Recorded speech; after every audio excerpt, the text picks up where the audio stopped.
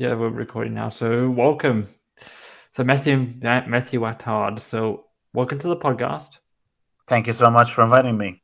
Yeah, and could you please tell us a bit about yourself? My disabilities would be epilepsy and Asperger syndrome. I was diagnosed with epilepsy when I was 15. Asperger's when I was 27. It was 26, because Hmm. back in late 2016. We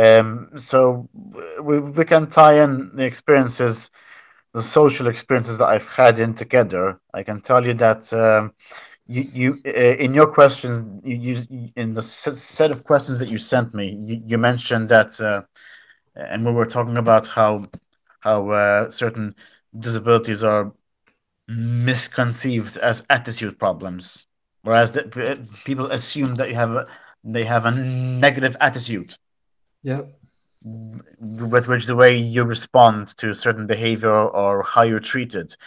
Now, this is, I think, one of the worst lived experiences that you could call it that I've had for since I was childhood, from from my personal life, private life, and academic life and professional life, where uh, people thought that sometimes they would assume sometimes that it was because I had an attitude issue when it was not. The real issue was that I think and see things differently, which is the case with people who are on the spectrum, Hmm. on the autism spectrum, and or on the Asperger. Now, Asperger isn't as obvious as autism. People have it's a lighter form, you could say, a lighter form. But epilepsy, it was the same, because epilepsy, it's not one of those uh, disabilities that you can see. You can't see epilepsy the same way you can see someone who has Down syndrome or is in a wheelchair, right? Yep. So it's not obvious. It only becomes obvious. Same with Asperger's syndrome. These are the kind of disabilities where they've they've been termed invisible because uh, they only become visible if and when the person has a problem with them. So, for example, with the case of epilepsy, if I have a seizure, Hmm. to put it long story short, and so this and it was being diagnosed late. And I should mention this, being diagnosed late at 26 years old, 27, that's late. Being diagnosed, that's a very late diagnosis with Asperger.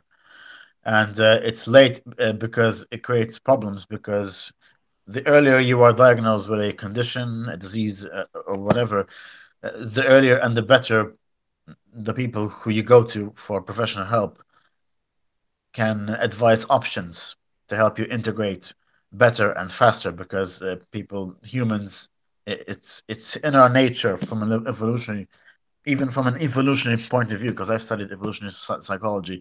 The younger we manage to develop skills to integrate, the better we manage to integrate, and the Hmm. quicker. Well, I wouldn't say the quicker, say the better, the more easier and more efficiently integrate into society. You told us in our brief conversation over the emails that you had difficulty um, integrating, and I don't want this to be a one-way interview. Would you like to say, as in, what kind of social integration problems did you have yourself? And I'm asking you this question because I mentioned the concept of what I call the illusion of inclusion. Yep. And yeah, so before I explain what the concept is, I'd like to get your feed as to what your experience has been like in terms of having difficulty with adapting or integrating. Yeah. Well, I've said this before, like numerous times, but I don't. I was never diagnosed with autism. I've like medical professionals told me that I don't have it. However, that didn't stop some people to like thinking that was one aspect about my life. I could say. One of the things I've always had difficulty with was like fitting in with the students. Like I was oftentimes teased by other students. Some of the students even had, well, one of the students even had like a similar. disability to me because I wasn't allowed to like play mature rated video games, for example. And so growing up, I was initially enrolled in like a special school in Sydney, but my parents quickly took me out of that. They put me into like a public school, which wasn't as adapted to having students with special needs. And like I sometimes, due to my CP, which wasn't immediately obvious to other students and teachers, even, I would oftentimes stretch a lot because my muscles they tend to tighten up very, very quickly.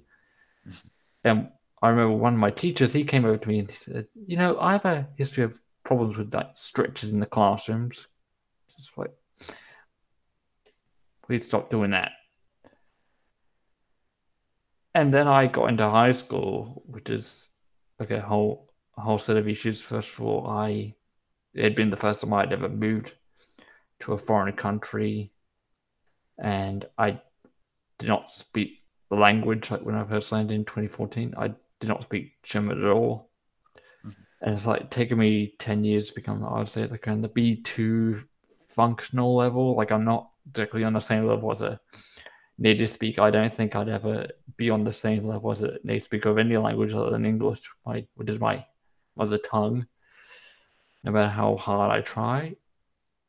And it was just difficult because I had difficulty fitting in with other students, and I don't mean to criticize Switzerland, but I do find it big part of the local culture, especially when it comes to like trying to make like for me making friends with non expat community members has been difficult because how reserved they can be at times. Like I find that is a big aspect of local culture is like being But reserved. And yeah, so go on. Yeah, yeah, go on. and I also I used to like rock back and forth quite violently a lot as a as a young student. As a young child, but I eventually grew out of that, Hmm. and a lot of kids they would sort of avoid me because of that. And also, I used to wear like a sort of orthotic on my left leg, and it would lead to some kids like just coming up and asking me, well, especially when I was like around 12, 11, 12, there would come some of the younger students at my primary school would come up and ask me, what happened to your leg? And I would not be able to give them a clear answer because I did not fully understand my disability myself until I was like early teens, like late teens, actually, because I didn't because of the fact that my disability wasn't immediately visible.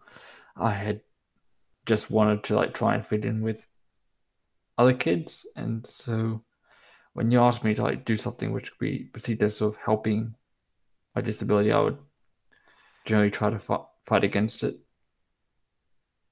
because I did not fully understand my disability until I was like around 16, 15 even. Yeah. And yeah, because I never really saw myself as the child with a disability. I saw myself as well someone who just wanted to fit in with all my all all my classmates. Yeah, that's it's a sentiment that I hear a lot from other people. And to tell your audience a little bit more about myself, other than my disability, I also do volunteer work with the Caritas Malta Epilepsy Association. I'm from Malta. I've been doing it for about 9 years now. And when I say volunteer work, I mean all the work that I do with them and that we do it literally on a volunteer basis, unpaid, nothing. It's just from our own free will that we do that we cater to the needs of the community. There's about give or take 5,000 people, but between 5,000 people with epilepsy in Malta. It's hard to get an accurate number with these kind of conditions Mm-hmm. for all sorts of reasons. It's not just because of the census, also because some people wouldn't want to reveal or mention it, as they wouldn't want to mention any other disability or illness. So and partially it could be partially due to a lingering stigma around it, especially when it comes to work. But anyway, long story short, so there's 5,000, 4 to 5,000, give or take, in Malta. So me and my colleagues, we go to schools, we speak to teachers, we speak with nurses, we speak with medical students that become doctors about what epilepsy is as a condition, and you know, dodge the misconception. Well, not dodge. Um, right, correct the misconception that epilepsy is the seizure where someone falls on the floor and they wriggle hard. You know, I mean, that is one of many seizures. That is the worst, one of the worst seizures. That's the what we call the tonic-clonic. But part of our education, because another thing I'm going to get to here is okay. We say awareness. Well, you know, I've grown to actually hate the word awareness because it's become a cliche for everything. I'll explain why. But anyway, so we go and educate people on what epilepsy is. It's a neurological condition. It's not a disease. So if you're next to me on a table, you're not going to transmit epilepsy. There are 40 different types of epileptic seizures because there are seizures which are non-epileptic. Even people who are diabetic of a certain level can have a seizure, but epilepsy is epileptic. It's long story short, to put it briefly, it's the result of an electrical discharge of in the brain. The Hmm. brain is a natural circuit. We have natural current, and there's an oversurge in voltage in one part or more than one parts of the brain, and that's how and where the epileptic seizure is triggered. And of course, the different types of seizures depend on where this electrical discharge surge occurs. Now, of course, I'm not a neurologist, so I can't give your viewers a much better explanation on the specific types of seizures. For example, myoclonic and that, because that one is because it's such a complex subject, and we would have to end up going 20 podcasts over this one topic. And secondly, there are things which I myself do not understand. So because I'm not a neurologist, so you know, and me and my colleagues were honest and humble enough to admit where we know that we can always speak from personal experience, that we know how the system works for patients of what they can do or should not do. And we also know, for example, if and when someone wants an informed opinion about what to do, well, in terms of treatment, we refer them to a neurologist, which is, as you know, is consultant for the brain, a medical specialist of the brain. We consult them there, you know, and so, for example, someone tells us, "Listen, my child was just diagnosed with epilepsy. What do I do? Help me out." We get that a lot, so we tell them, "Okay, have you been to a neurologist?" Most of them, yes, but then you know, then usually more questions that our members ask us to do is, for example, listen, I'm having difficulty controlling my seizures with the medication that my consultant has given me, or the medications that my consultant has given me, new medications are causing me difficulty to fall asleep at night, to sleep properly, or to focus at school, at work, or I get these urges of tantrum urges with these new medications. You know, but there's all sorts of side effects with the different medications that exist out there for any long-term chronic condition, but epilepsy being one of them. I'm not sure how much familiar you are with this, but I'm sure other people who you've spoken to who are on long-term medication have attested that the medication that they take isn't just something that they take to solely control the condition. There's the ups and downs of it. So that's another thing I'll get into in terms of my own personal experience with epilepsy, and for anyone else with epilepsy. It's not just it's not just living with the seizure or having to adapt your life around because of you get seizures so you don't swim too deep or alone or you don't go scuba diving. It's not just that, it's also learning how to adjust your life with the medication or any other medical treatment that you take to control your seizures. because that's the purpose of it. You know, if you the better that you control your seizures, the better your life is because you don't end up having a seizure often, which involves injury. If you collapse, you bang your head or break a bone, you don't always end up in hospital as often, and it doesn't give you problems at work or with employment or with school. If the medication is affecting your ability to concentrate and you're still a child, then the parent, of course, will tell us, listen, these new meds that my child has been prescribed, they're helping him with his seizures, but they're also affecting his ability to concentrate. And his ability to concentrate on studies and homework is affecting his academic progress. And so that in itself is also a problem because you know the the higher your academic level is in society, the more academic and job opportunities you have realistically.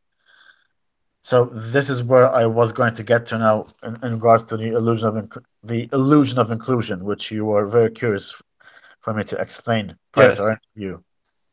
Yeah, please explain what you meant by the illusion of inclusion because I've never heard that before. Oh, to truth be told, I made it up, Okay. and so as you know, we all ask ourselves, what is inclusion? Now, this is a question that we. I was once on a youth project in Malta. It was called Media for Inclusion. So the inclusion was literally the central team. We were six youth organizations from six different countries. And one of our exercises, this was my favorite one, is we would go interview people on the street. So, someone had a GoPro camera and would interview people on the street, random people. What do you think inclusion is? Now, this was inclusion for another issue. In this context, it was more about race, because more about racism, and this was also mistaken, in my opinion, because when it came down to inclusion on disability, it was reinforcing certain stereotypes around disability, and that's one problem with the current models of inclusion is they're meant well. The intentions are good. Okay, yeah, we all want to be part of something. We all want to be part of community, to be part of society. We all wish to be accepted. Everyone. It's in our nature. But in with our case, you and me having disabilities, that's a little different because you and I know who've been at this for years. Mm-hmm. We know it's not the clear cut because inclusion for me means one thing, but for you it might mean something else. Whereas the concept of inclusion, as is the current, I would say, narrative is that we're all equal, right? That we're all Yes. equal, we all have equal opportunity. The problem is most of the people who are leading these programs and laying out the social policies around the concept of inclusion are actually doing more harm than good to the very people they're supposed to include. Mm-hmm. Because one, and this is a question which is very rarely asked in our circles, and you might know what I'm getting at. Realistically speaking, how many friends would someone, say for example, with Down syndrome have? How many friends? Or you? Well, like from my own experiences, some of the disability I had more friends without disabilities than with them. I only really had like only one friend with a who also had like CP and was on a similar end of the spectrum growing up, and I had maybe a couple of friends with other types of disabilities as well. But other than that, no, most of my friends said they didn't have disabilities. Yeah. From your experience, you felt included. Is that my understanding, or I I suppose there were some things that I thought could have been done better, but I also know that by being really the first student in my school had some sort of disability, I feel that I was able to help inform and in some ways educate my classmates and my teachers who did not have a lot of experience in Yeah, regards to working with people with disabilities. And I feel that that set the groundwork for helping my school feel more included towards the end of my high school education. oh, that's good. That's good. Because I was going to get to other more serious topics about the. You can get into more serious topics. So I I beg your wonder, pardon? you can talk about the more serious topics if you want. Sure, absolutely. Because we don't get, I don't get much a chance or an opportunity to go public, Yeah, even if I wanted to, because this is a subject that's so taboo, and I'll get that. For example, okay, so I'm gonna start with the social, personal aspect, and then I'll move on to more serious things. So yeah. one of the disabilities that affects people's ability to socialize is, of course, disabilities which are related to the brain Mm-hmm. because they affect human behavior in some shape or form. They might affect speech, body language, emotion, ways of thinking and reasoning, etc., etc. So this goes to people who have not neurological disabilities, just or necessarily only, but also if they have other disabilities. So, and I'm not talking about autism now. I'm talking about people who have problems with disabilities that have created or caused a level of mental retardation. And when I say mental retardation, in the sense that their cognitive abilities are underdeveloped, or the emotional um, um, processes underdeveloped, where for example, they're 40 years old, but their reasoning and behavior is of a 12-year-old. And it's not Right. because it's their fault. It's because it's part of their disability or something that their disability has caused. For example, it could be consistent spasms or a defect during during their birth, something like that. And these people do exist. Uh, So it affects their brain's development, which in turn affects their ability to socialize, and their ability to socialize in turn affects their ability to integrate into society. So, and and yet, some of these people they still manage to convey to you, at least they've done to me, even with Mhm. simple things like "talk to me," and they say it in that innocent way, "talk to me." And I can see that they're alone, and they're alone, and they're very lonely, and they're overprotected for all sorts of reasons. For example, because most of these people would be, for example, unable to feed them, look after themselves, because they don't have that ability, or they would need to wear a nappy because they don't have control over their urination process, or they can't shower, or they can't wash themselves, so they can't look after themselves, so they tend to be looked after by their parents and over protected, which, although I understand it's understandable why they would over protect them, it also has adverse consequences. So I'm going now it's on the social part. Uh, Most of these people are lonely, Mhm. even in today's world where we are much, I would say, on a certain aspect connected, on the technical level connected more, but not so much on the social level because people have become more reserved, Mhm. truthfully. And this is something that even sociologists and psychologists have actually noted, that even though people are more technologically connected, especially with social media, but interpersonally people are more reserved, irrespective of whether or not they have disabilities. But with people who have disabilities, and this is where I'm going to get to the social aspect. Despite, say, for example, in Switzerland or in Malta, people with disabilities would have better access, I would say, or better services, health services. Let's say, let's be honest. I think in Switzerland, it's reasonable to assume that the healthcare service in Switzerland for people with disability would be technologically better than say in China. Would that be is that a fair or informed assumption, or is it an ignorant one? You tell me, because you're the one who lives there. I yeah, I live in Switzerland, right, and I feel that I agree with what you're saying. That I got from my own personal experience and from the experience of people that I know who also live here.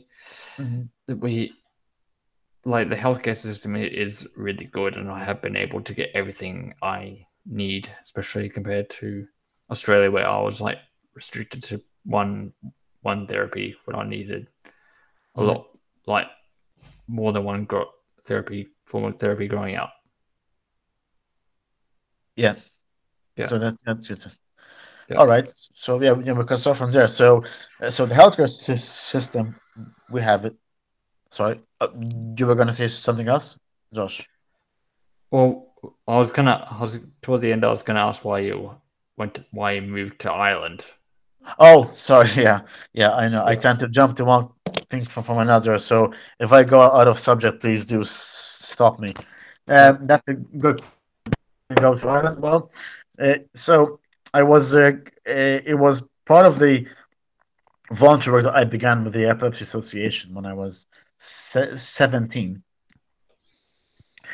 We had this youth project for teenagers with epilepsy across Europe, and this took place in Ireland, the very same college and place where I later was destined to go and study. Mm-hmm.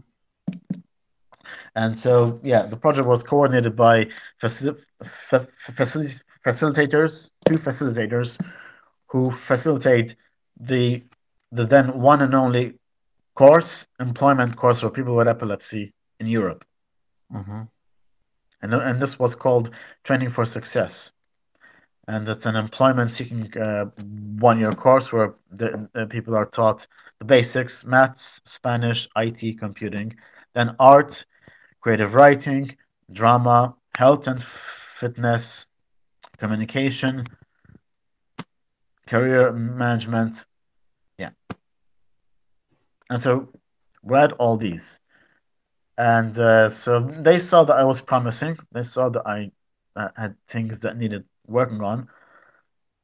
So anyway, the project was about a week. I come back and I went grocery shopping one day, literally one of those Saturdays, and I go home and I see my parents sitting down on a table, on the dining room table, quietly. They told me, Matthew, we need to speak to you. I'm Yeah. thinking, oh, okay, what's gonna happen? And Matthew, we just received that you were offered an opportunity to go to study abroad in Ireland, and I just said yes within 10 seconds.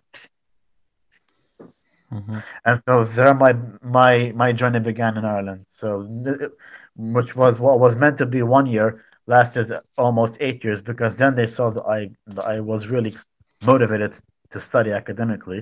And I was offered to apply for other courses in this very same college, which is now a university in a town called, yeah, where we talked about Sligo. Yeah. For those of you listening, Sligo, although small and little known, it's where the band Westlife comes from. The members Westlife comes from. Yeah. Yeah, I've heard of Sligo. It's like north of Galway, and I it is. Yeah, know well, a few people from Galway. Galway. It is. Yeah, 2 hours by bus from Galway. Yeah, Yeah. And so that's one thing. Yeah. yes. And did you know some like differences in attitudes, like cultural attitudes between Malta and Ireland in terms of how people with Oh, disabilities are perceived? oh, very, Yeah. very, very. On some fronts, I think in Ireland they had a much more tolerant and inclusive approach to people with disabilities who were visible.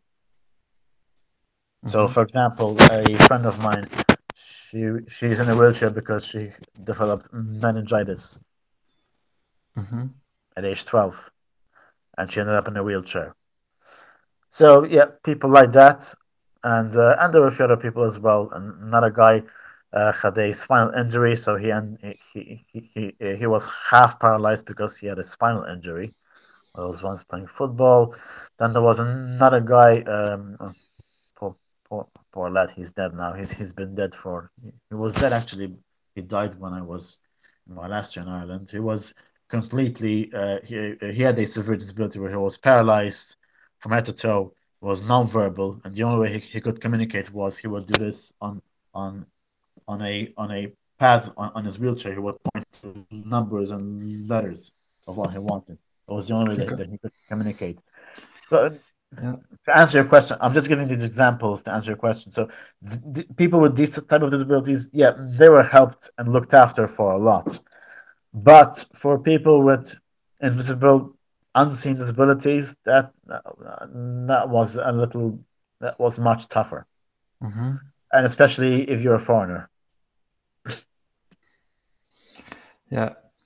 And so like, why do you have a problem with like the word raising awareness? Why do you have a problem with that terminology, and what terminology would you recommend instead? Because it's used for everything it's used for everything under the sun, from everything from as something as serious as cancer down to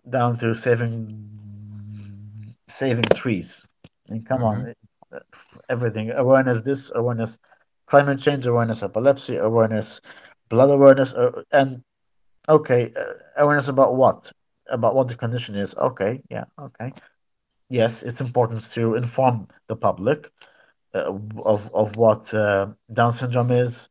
It's important to inform the public of what multiple sclerosis is. It's important. Fibromyalgia for the people to know, at least have some basics as to what it is. But the problem is the idea of awareness has been reduced to hashtags and days. World Epilepsy Days, lighting up buildings in blue for autism, or purple in case of epilepsy, and say, oh, if you have someone and posting on social media, oh, if I have epilepsy. Okay. But that doesn't solve some of the problems, for example, which some people face, such as if if you have seizures, if you have 20 seizures a day, some people do have them, and that's affecting your ability to work, to hold a job, to perform academically, Mm-hmm. all the awareness in the world won't do jack, because even if you send your child to a special needs school, and I know people who have their children in special needs schools, the people who are in special need, the staff in special needs schools are either uninformed on some issues, ill-informed on some issues, or underfunded. And then we go back to, oh, because we need to fund these people more, we need to fund these places more, give more funding, etc.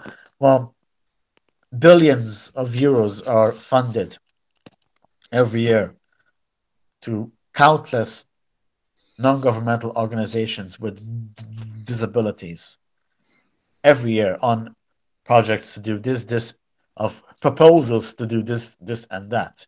But when it comes to hands-on, real-life, everyday issues, for example, what is for you personally, for the sake of integration, would you much rather, excuse me, would you much rather have a ramp in which you can walk in and out of the building properly? I'm going to play devil's advocate. If, Mm-hmm. say, for example, you can say both. Would you much rather have a ramp from which you can walk in and out of a building properly, say if you were in a wheelchair, or if you have people, or spending that amount of money educating people about what they can do in cases of first aid. Well, I feel like that the ramp and the education will be important, but not just in the realm of like, for example, helping people in terms of like providing first aid, but also funding like documentaries and speeches and guest speakers like to go to schools and like for example like I'd focus on funding like programs that focus on people's lives and experiences as like in terms of like having these conditions because I thought that'd be a great way to break down barriers and stereotypes and prejudices and all that. Yeah. Do you agree? And and yes and no. Oh. I would agree with you because that's exactly what I've been doing for the past 9 or so, 10 years. Then the issue is barriers of what? Because the barriers are still there. But have you ever heard of the phrase? Because here's another one which ties. Here's another saying Mm-hmm. that made me coin the concept, the illusion of inclusion. So every time I have a problem integrating with people, every time I fall out with people, I make a mess of myself, I embarrass myself in crowds. It was back before I and shortly after I found out about the Asperger's, right? And then coupled with the epilepsy, where I couldn't do certain things, I can't drive, etc., etc. So I always used to get from counselors, ironically, you can't change other people. You can't change how other people think. Yeah, that's So if I true. can't change how other people think, how am I supposed to change how they think? Well, I would say give them the tools to come up with their own conclusions on how they can help people. And if they don't want to, Well, then that's up to them, isn't it? yeah, it is up to them. But if it's you being in the workplace, if you're Well, their colleague, then it is a problem. yeah, it is a problem. Yeah, see what I mean? Yeah, Yes, and then you just keep like going round and round in circles because if you get rid of them, that's going to open up a whole set of worms and like possible exactly, lawsuits. exactly. And But then mm, yeah, but also but and that's the difficult thing. Like we need to. I feel like that finding a balance is important as well. Like being able to accommodate these people, are also at the same time not sound like we're forcing a certain ideology on people. and that's exactly the other problem with the illusion of inclusion. Mm. Because in a nutshell, it is in a sense it's not in a sense it is forcing an ideology on people. And the ideology is equality of outcome, and in the process of doing it actually is creating a culture of safetyism, where meaning identity politics, this group identity politics. I'm sure you've heard this before, right? Mm-hmm. And I almost fell into the horrible trap. It's a horrible trap. Oh, we people with disabilities. So and making the condition, the disability, my identity, where it's the one and only thing that defines who and what I am. Oh, no, it's not. My goodness me. If if epilepsy and Asperger were the thing by which I define myself, I wouldn't be learning self-defense. Hmm. I I do. Yeah. I do, by the way. And the kind I learn it's Krav Maga. It's not the easy one. So it's a yeah, uh, and I see this in some of the people who come for us for advice, where their parents over protect them to a point where it does them more damage than good interpersonally.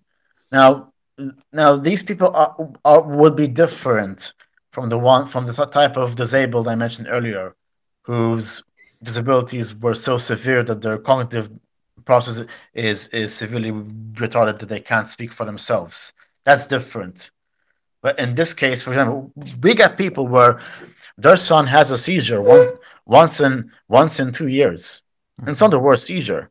It's not the worst type of seizure where they sustain an injury, where they crack their skull and then land up in hospital or almost die. No, overprotect them to the point where they don't even let them cook an egg, boil an egg, make a cup of tea, or shower alone, or go out with their friends alone. Believe me, we've had these, and in the work that we do, we at times work with organizations of representing patients with other different types of disabilities and illnesses.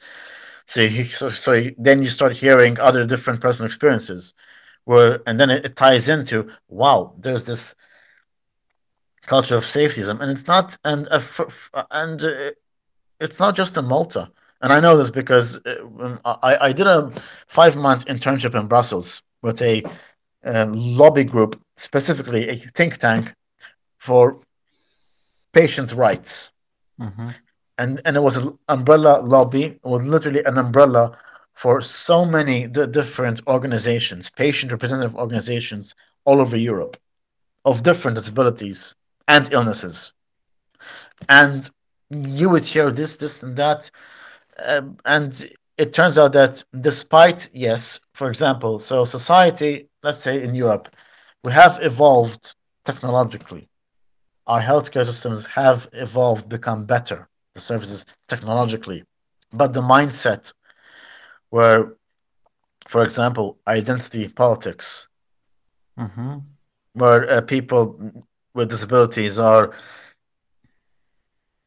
treated and even told to be this, oh, helpless poo poo, feel sorry for me, oh, Yeah. helpless. And that which reinforces the stereotype on the rest of society that we must act and speak and think in a certain way. Where because Matthew has epilepsy, oh, Matthew must, talk in a way where I endlessly, you know, there's no hope for my life. Maybe maybe I'm not giving the perfect or best described example at the moment, but those of your audience listening out there, they might be understanding where I'm coming from, where this victimhood culture, for the sake of inclusion, has reinforced certain stereotypes about disabilities. Yeah. Yeah. And okay, well, I don't mean to like, I was going to cut you off, but I feel like that it's almost been almost an hour now. So before we go, would you like to say anything else, or have you? Do you feel Well, like I'd like to hear your thoughts about what I said. Because if okay? you disagree with me, please do. No, no, no. I agree with you, and this is like probably the last thing I'll say before you go today. And yeah, I feel like that there is this cultural victimization, but also I feel like that I was never able to go to college due to sort of like how the even though I'm like a really smart guy, like I'm really strong in like the humanities and stuff like that, like history, politics, geography, etc. Like, and I couldn't really go to like college because I feel like that there was this whole thing about you know universities not being as inclusionist as like high school or primary school, and honestly, I felt that looking back, if I had known like about the Department of Disability Studies or the Access Disability Support Unit at the University of Malta, if I felt like if I felt like my school had known about those things, I feel like that my life could have been a whole lot more. I would have been able to pursue a form of higher education at I believe you. some point. Yeah, And you know why? Because you mentioned university, and I'll mention this very quickly. This experience that I had in Ireland. Yeah. The course that I signed up applied for after the Training for Success course was engineering, was Mm-hmm. mechatronics. So it was a combination of mechanical and electronics engineering. Mm-hmm. And one of the subjects was workshops, where we were working in a mechanical workshop Yeah. with thorns. 2 months into the course, 2 months into the course, I get called in by the student access officer telling me that I can't continue studying the course due to health and safety reasons because of my epilepsy. So I told all the lecturers I have epilepsy so that they would know. Not so that they would feel sorry for me or give me special treatment, so that they would know. Yeah. And her reason was health and safety. And I asked her who decided, the health and safety officer. So the health and safety officer didn't seem appropriate for him to tell me himself or not even be there at that meeting with the student officer to be present to give his opinion as to why he believes that my seizures are health and safety issues, health are of a health and safety issue with the workshop. Because again, they had this nice, beautiful golden placard, Yeah. and one of the college's principles was the first one was inclusion. Mm-hmm. And now that's another problem with disability these days. And that is the legally perfect, convenient way of discriminating someone. You can't discriminate people on the basis of their disability. But if you're an employer who couldn't be bothered and who thinks that people like you or me are too expensive to employ, what reason would he find to not employ us or fire us? Health and safety. True or Mm-hmm. false? There you have it. So a college that had conclusions splattered all across its booklets and the placards and gold lit. And I've heard similar stories happen where they find an excuse to supplement the Yeah. reinforced stereotype of a disability. Because had this health and safety officer bothered to take the time to ask me, listen, but what exactly is epilepsy? What type of seizures do you have? Or how often do you have these seizures? He wouldn't have Mm-hmm.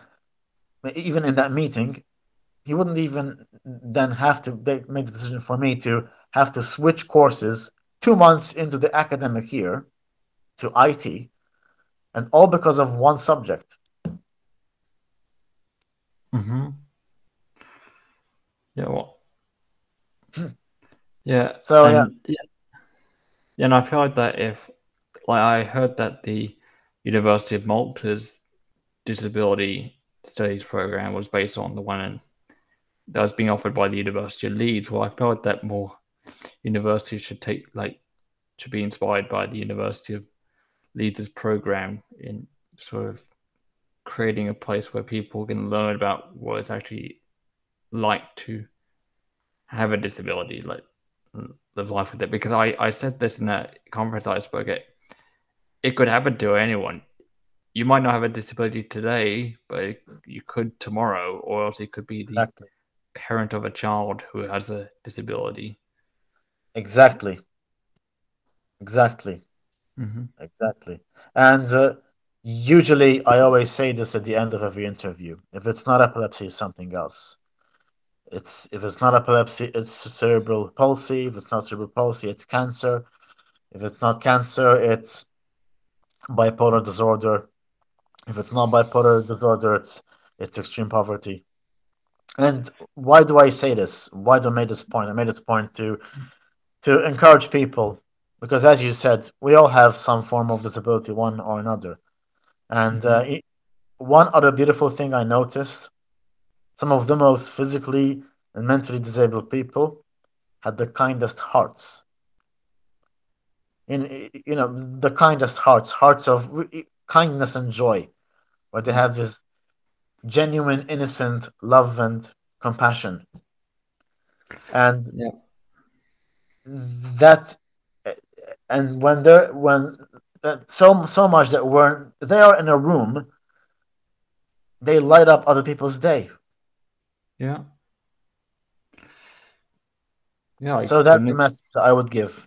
And okay. unless you want to have me on another podcast and we could continue, I'd love to have another one with you. I think you're an interesting and intelligent guy to talk to. And thank you so much for inviting me.